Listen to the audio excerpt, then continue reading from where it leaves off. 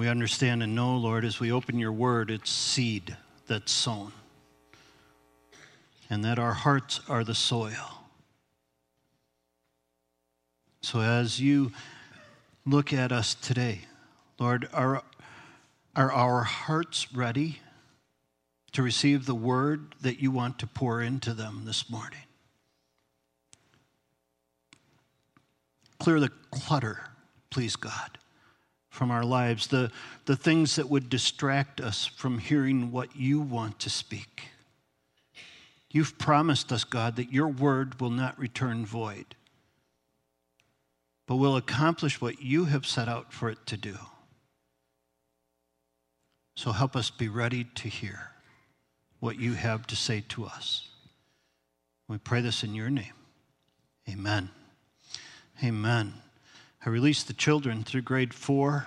They're going to go off and learn this as well. So if you have children who are going off, they're learning the same thing at the same time as we are.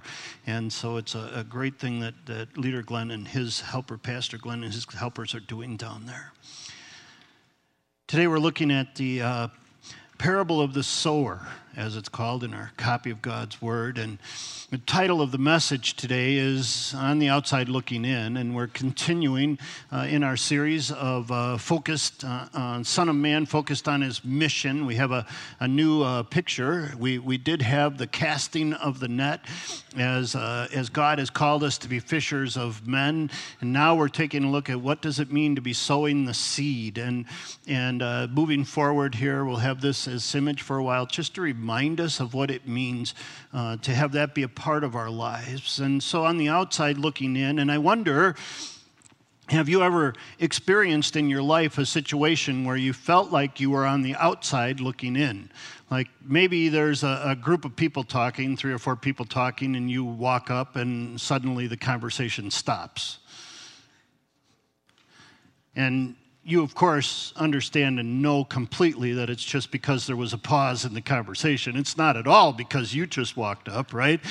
And so you can feel as though you're on the outside looking in. Or maybe there's been a time where you've been in a situation where there's 3 or 4 people who have great knowledge about a certain topic, and they're talking about it, and you don't have any knowledge about that topic at all, and they're using words that you don't even begin to understand, or you understand in a different way, and you just feel like you're on the outside looking in. As we look at the parable of the sower and the passage specifically between the parallel being given and the parallel being interpreted, we can see that Jesus makes it very clear that a large amount of people in the world are on the outside looking in. Even as we take communion today, it may be that you're here and you don't quite understand what this is. You don't understand the depth of it. And even as you come, there's words that we use that are words that you may not quite understand. They're Christianese is what we call them. And you may feel as though you're on the outside looking in. My prayer for today is that this text will help you understand maybe why you're in that position.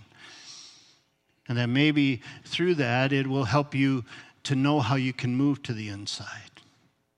My prayer is also for those of us who are on the inside, if I could say it that way, that we would take a very close look at ourselves to see, what does that mean? And are we taking advantage of that position? So the big idea for today is that being with Jesus moves us to the inside. And we've been going through the Gospel of Mark, and last week we looked at the truth that there's great significance in being with Jesus, and we looked at what it was like for the apostles to be called to be with him so that he could send them out, knowing him so that they could make him known, and we looked at how that applied to our lives. But today we're looking at this big idea that being with Jesus moves us to the inside. And that verse at the top of your notes where Jesus says to them, "To you has been given the secret of the kingdom of God, but for those on the outside, everything is in parables." Troublesome verse. Let's take a look at it, shall we? So the first point is that everyone may listen. And again, Jesus comes to teach by the lake, and the crowd gathers around him yet again. And we looked last week at how he had told the apostles, get a boat ready because the crowd's coming, and it may be that I need to step into the boat. We're not told that he did at that occasion, but at this occasion, we're told that the crowd pressed in on him so greatly that he needed to step into the boat. And last week we looked at the truth that apparently at the time that Jesus was teaching, crowds formed from the front back, so that they kept pushing against him. And they wanted to touch him and wanted to be with what he was doing. And so this crowd that gathered was so much bigger and pushed so much more against them that he stepped into the boat. And as he stepped in the boat and began to teach, and our passage last week said that he began to speak to them in parables. And so here we see that Mark says he taught them many things by parables. So Jesus has stepped into a different type of teaching now. He's teaching in parables. And it's important that we see that he starts out in verse 4 by saying, listen. In the NIV it says, listen. Some of your other translations might say, listen, behold. And that's more accurate. It's Jesus coming and say, listen up, listen, this is important. Pay attention, look, see what I'm about to tell you. And so that double word, listen and behold. And so what he's going to begin to tell them has great meaning, and he wants them to understand. So the first point, everyone may listen. Everyone may listen. Creation declares the glory of God. Everyone can hear the song that creation sings. You'll remember at the beginning of this year, we looked at Psalm 19 and all that means. So everyone can listen. A parable. What is a parable? Parable literally translates cast alongside. So it means to tell a story that comes alongside and shares a truth. A parable is best understood as an extended simile. And doesn't that clear things up for us? An extended simile. And so what is a simile? And when we think of that, a simile is a form of speech that is just as, so also. Okay, so a simile comes along and says, just as the birds sing when the morning comes, so also my heart sings every morning at the new mercies of God. Okay, so it's just as, so also. And so we see similes used often in speech. And a parable is an extended simile. A parable is an extended just as, so also.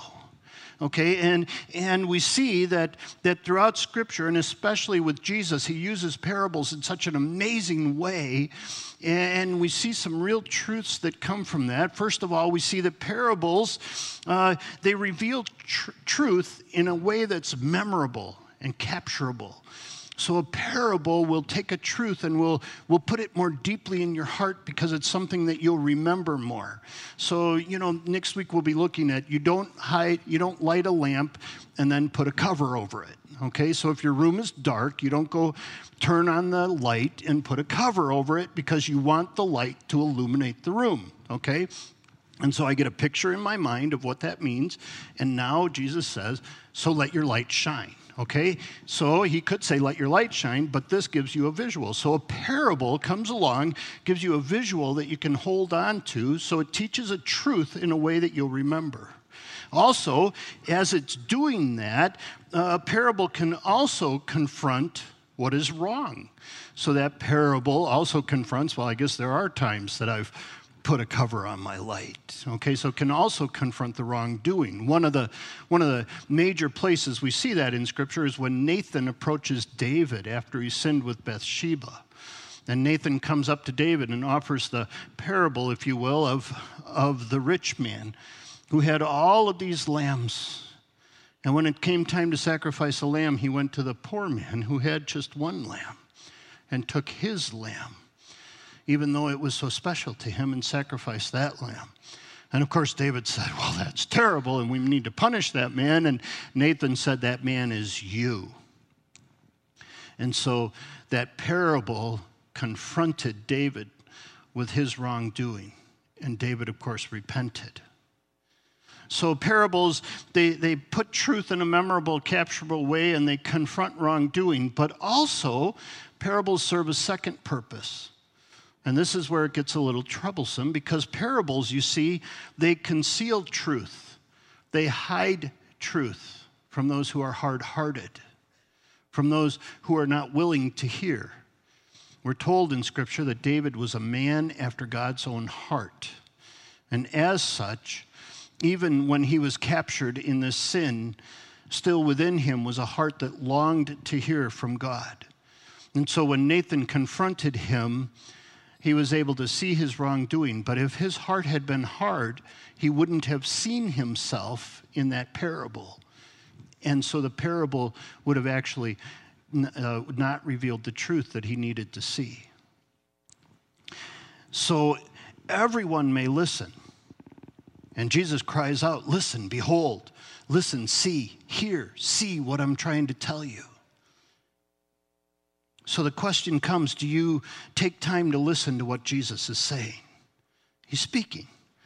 And it may seem to come in parables, and in many ways it does, but are you taking the opportunity to hear? Because being with Jesus moves us to the inside. The second thing we see is that not everyone will see or hear. And this is the couple of verses in this passage that can be troublesome for us. This verses 10 through 12.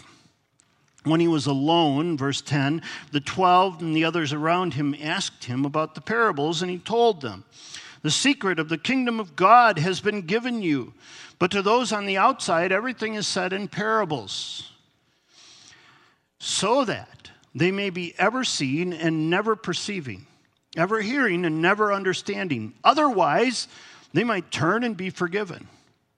This is an interesting passage, and it's like, well, what? It seems like Jesus is specifically teaching in such a way that will prevent people from turning toward him, and that's one way to read that.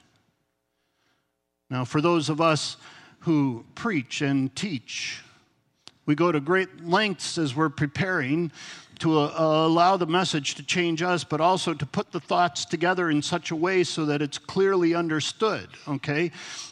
That's one of the important aspects of preaching, we think.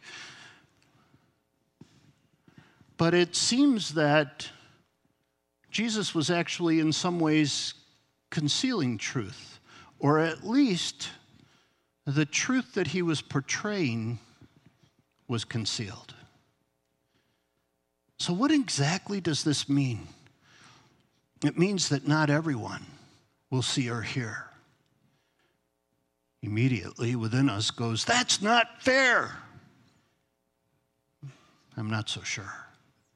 Let's take a look. You see, it says that when they were alone, Jesus had told them, whoever has ears to hear, let him hear. It's going to be really important because when we come into the interpretation of this parable, it's going to talk about what it means to hear. Okay, so if you have ears to hear, you will hear this. So he said that to the crowd. He said, listen, behold, this is important. You need to understand this. And he begins to tell them the parable about a farmer that's just throwing seed out there. And we take a look at that and we're like, how could they possibly understand what that meant? But understand that Jesus was talking to a group of people who would have understood.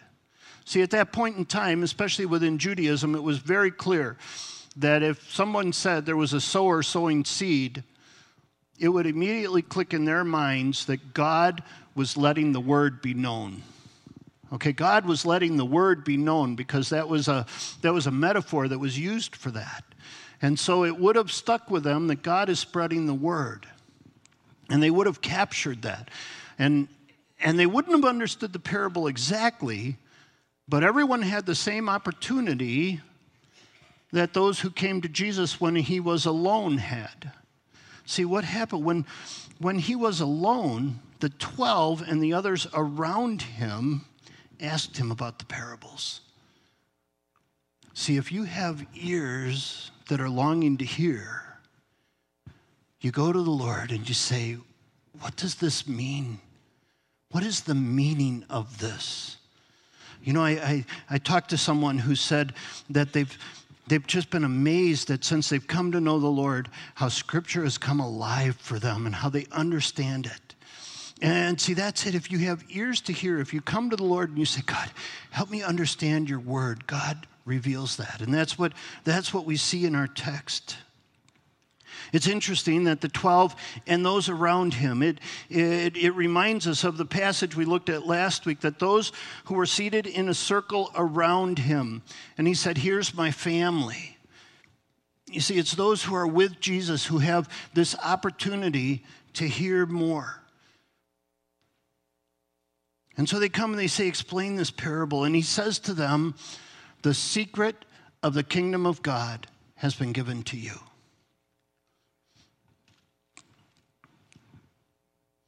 Have you ever considered what it would be like to walk on the earth with Jesus? Because it just never seems like he says what you need him to say. It's like, tell me what the parable says. The secret of the kingdom of God has been given to you. Okay, that cleared it all up. But it does. It does. What is the secret of the kingdom of God?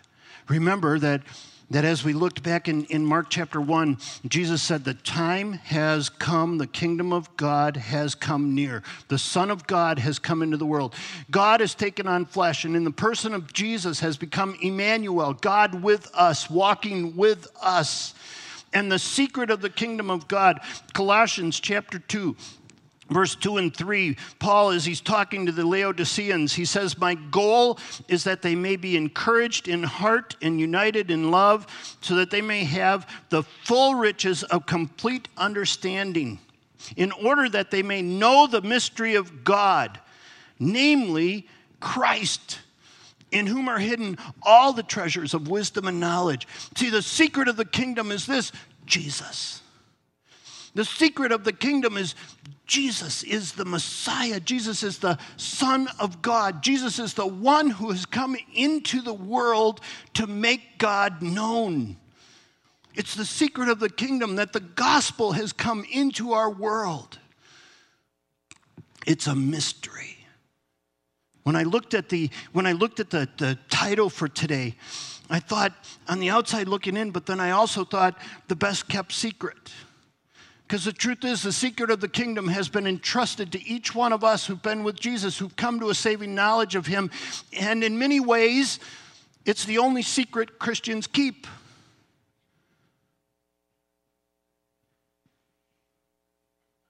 Nervous laughter fills the room. See, we've talked about the redemptive thread, right?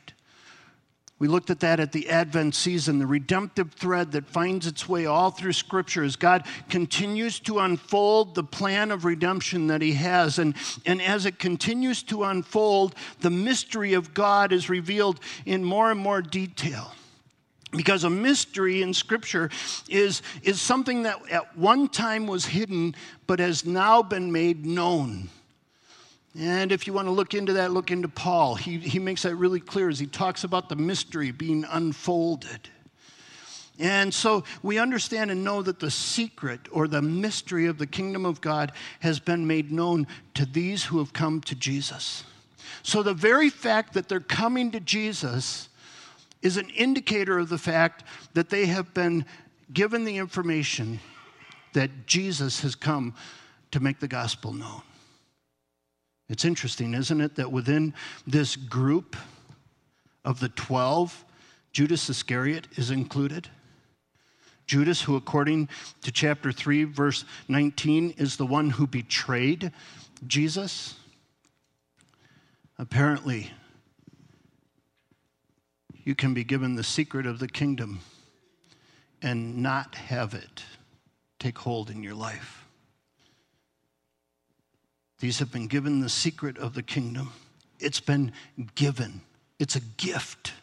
It's not something that anybody has earned. It's a gift that God has given. And we think of Peter when Jesus came to him and said, "Who do you say I am?" And he said, "You are the Christ." And Jesus says, the Father has made that known to you. It's divinely revealed. So listen, if you understand and know the secret of the kingdom, if you know that Jesus Christ is God taken on flesh, and if you have trusted him as your Savior, if you've released your life to him, you understand that you have been let in on the secret, the mystery of the kingdom.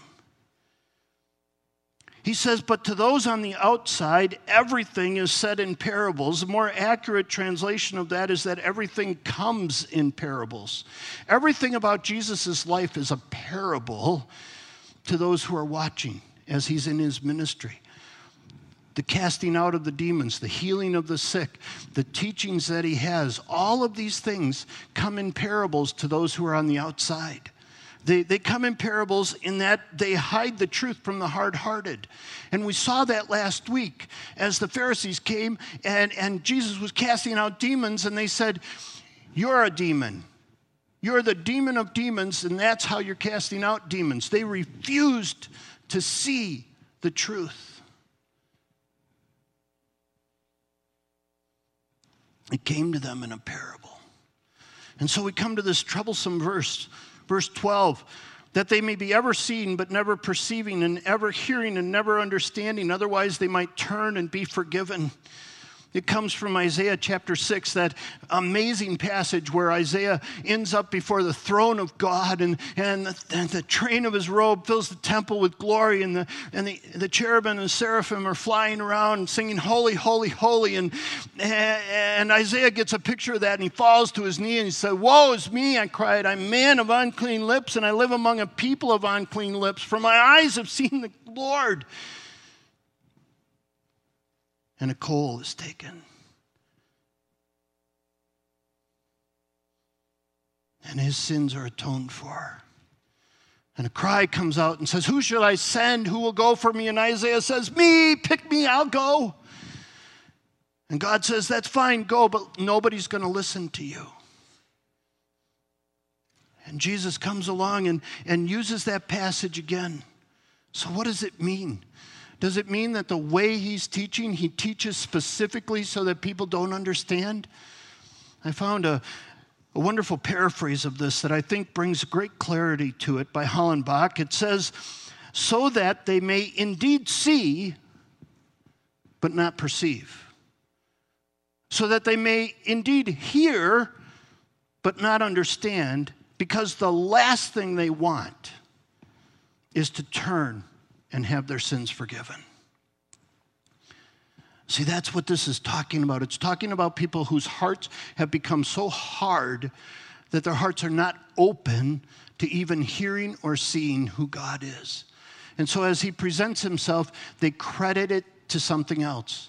Just as the Pharisees had credited it to Satan, so also those with hard hearts credit it to something other than God because they don't want their sins to be forgiven. They like it in their sin. They are happy with their hard-heartedness, or they are convinced that that's what it needs to be. Yesterday we had our granddaughters over and they wanted to watch God's Not Dead. Like, okay, cool. So we put it in. It had been a while since I watched it. In that movie, there's a professor, a philosophy professor, who requires his entire class to write on a piece of paper that God is dead. And if they don't write that, they fail the course. And there's one student who says, I won't write that. And he ends up putting God on trial. And so he's trying to convince or show proof that God is not dead.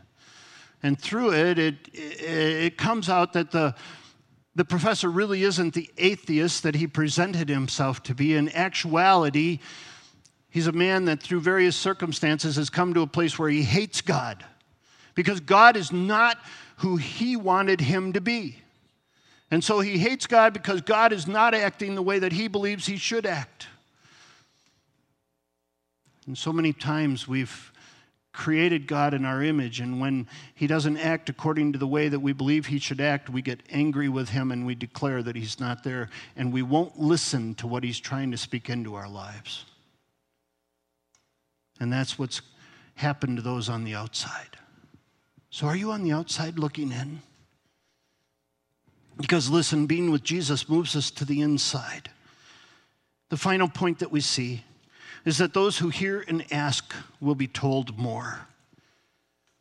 Those who hear and ask will be told more. And I see that as Jesus says, then Jesus said to them, don't you understand this parable? How then will you understand any parable? See, Jesus is more than willing to explain this parable to those who come and ask. I have ears that are willing to hear, God. I'm not quite hearing what you have to say yet. Could you explain it to me?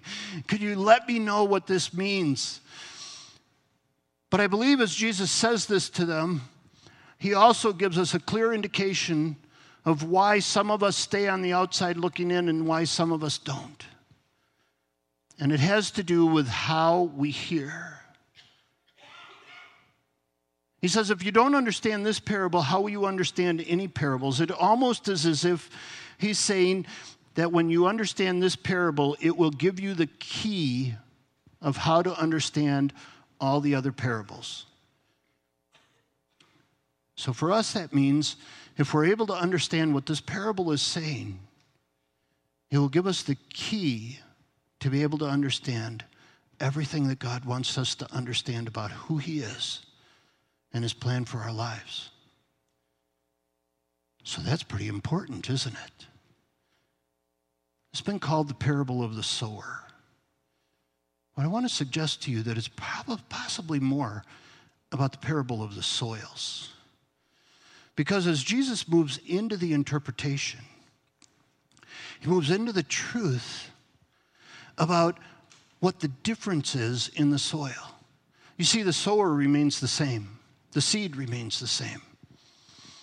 Now you think about it, and you think of a sower, a planter, and in the parable, of course, we're told that this farmer went along and he just threw the seed out, and some went on hard soil, some went on rocky soil, some went on, and of course, that's not the way we farm today, right? I mean, the way we farm today, Speckmans were here earlier, and we talked a little bit about how they're farming 1,000 acres, and you don't do that by walking around doing this, okay? And you're not throwing seed on the parking lot, okay? Right, Butch? You don't grow corn in a parking lot. You prepare the soil. You get the soil ready so that all the seed that you plant has all the greatest potential to grow. But that's not how it was when Jesus gave this parable. When Jesus gave this parable, the seed went everywhere. And the difference in the soil gives us a glimpse into the difference of being on the inside. The first soil you see, the first soil, and it's there in verse 14. The farmer sows the word. Some people are like seed along the path where the word is sown. As soon as they hear it, Satan comes and takes away the word that was sown in them. This is an exposed heart. This is like seed that's sown on the parking lot and it's exposed. We get sandhill cranes and geese and turkeys that walk all over the place out here eating things, and they come up on the parking lot, and if there's any seed there, they grab that quickly because it's the most exposed. And those who have given their heart to Satan, like that professor in the movie, they've exposed their heart in such a way that Satan can easily take away any word of truth that's placed there. It's one type of soil. The second type you see is talked about there in verse 16. Others, like seed sown on rocky places, hear the soil and at once receive it with joy. But since they have no root, it only lasts a short time. And when trouble or persecution comes because of the word, they quickly fall away. This is an unfocused heart. This is a heart that's just trying to experience joy. I just want to be happy. I want to do whatever it takes to make me happy, and I just want to be happy in my life. And hey, Jesus, that would make me happy. Sure, yeah, okay, I'll take that. And yeah, let's put him in and see how it works out. Okay, and these are the people who so many times in the past, the way we presented the gospel has been, do you want to go to hell? Or do you want to go to heaven? I want to go to heaven. Say a prayer. Yay, I'm saved. I'm good. I'm happy. And then something happens and it's like, this isn't what I signed up for. I signed up to be happy because I was told that Jesus would make me happy. He's not making me happy. And so the seed's taken away because they were told that the seed would bring happiness, and that's all they wanted. An unfocused heart. The next heart we see is a selfish heart. A selfish heart. Still others, like seed sown among the thorns, hear the word, verse 19, but the worries of this life, the deceitfulness of wealth, and the desires for other things come in and choke out the word, making it unfruitful. This is a selfish heart. This is a heart that's accumulating comfort. This is a heart that wants to be comfortable, a heart that will do whatever it can to accomplish and to succeed. And so wealth gets to be something they look for. And you see there's other things. There's these the worries of life can take this away. And so these are the thorns that rob the seed of truth of its fruitfulness.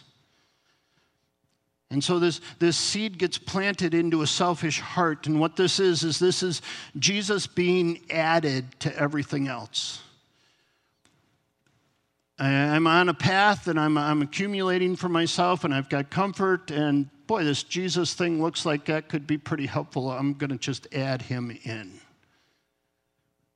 Doesn't bear fruit. Doesn't bear fruit. It gets choked out. The potential of the Word of God in a person's life like that gets choked out. The final soil, powerful soil. Others, like seed sown on good soil, hear the Word, accept it, and produce a crop 30, 60, 100 times what was sown. This is a servant heart. This is a servant heart. This is a heart that is ready and willing and able to serve God. See, that's what the kingdom of God is about. There's a king who's come, who's sovereign over everything, and those who are ready to hear that have a heart that long to serve the king. And so we see that this heart that's soiled that is ready to receive the word of God is a heart that's a servant. The analogy has been used, if you've had a steak and eggs for breakfast, you realize that the chicken made a sacrifice, but boy, it's really the cow that gave everything.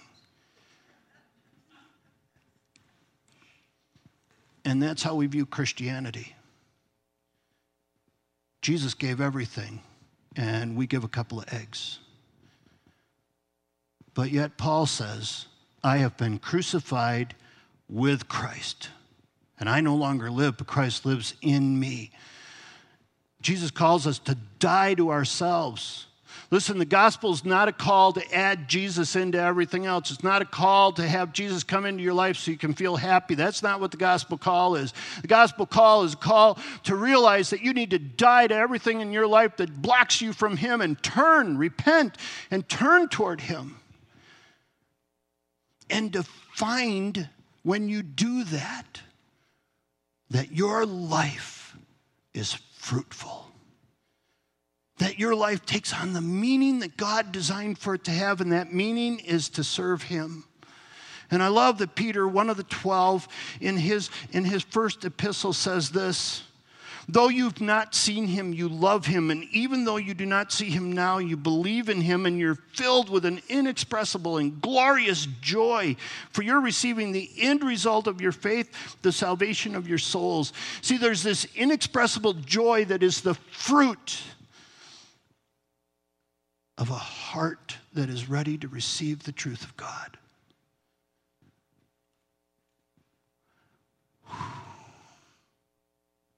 Are you bearing fruit? Now, there's a couple of applications here. One is for salvation. If you've never met Jesus as your Savior, the first three soils are not anything that are going to save you. Unless your heart is open to dying to God, you will not find salvation. You'll stay on the outside looking in.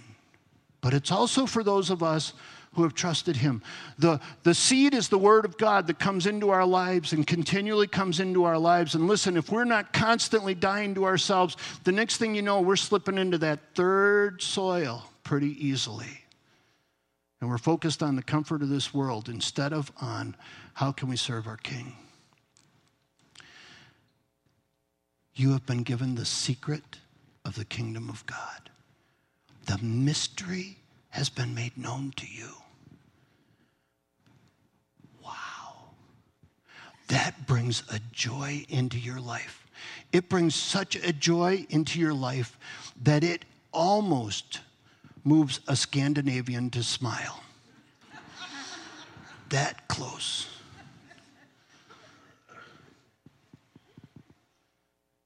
Oh, church. Church, what soil are we? What soil are we? Because the mystery has been made known to us so that we can make it known. We need to bear fruit, a fruit that will last. Love, joy, peace, patience, kindness, goodness, faithfulness, gentleness, self-control. We don't consider that the secret of the kingdom is all that glorious. As I was preparing this message, the Lord laid on my heart a song, and Gabe and the team are going to come up and lead us in this song as a benediction. Look inside the mystery. It's glorious. It's glorious that this has been given to you. As you sing this song, let it be a prayer. Perhaps it needs to be a prayer of repentance for you. Perhaps you've fallen into the third or the second soil. Perhaps this needs to be a prayer of repentance, or perhaps it's a prayer of praise and you're like, oh, I am so ready to receive the word of God. Oh, Father, search our hearts. Search us, Lord. You know what we're doing with the secret that you've given us, with the mystery that you've revealed to us. Oh, that we would have ears that long to hear what you have to say. You have the words of life. Lord Jesus, where would we go other than to you? Oh God, forgive me for all the times that I let the worries of this world and the seeking of comfort. Forgive me for all the times I allow those to move me away from hearing your glorious truth pouring into my life. Lord, I long to be soil that's receptive to all that you have to say to me. And I long to be part of a people here at Calvary who are also those types of people. Glorious. My eyes have seen the glory of the Lord. You are amazing, God. We pray this in your name. Amen.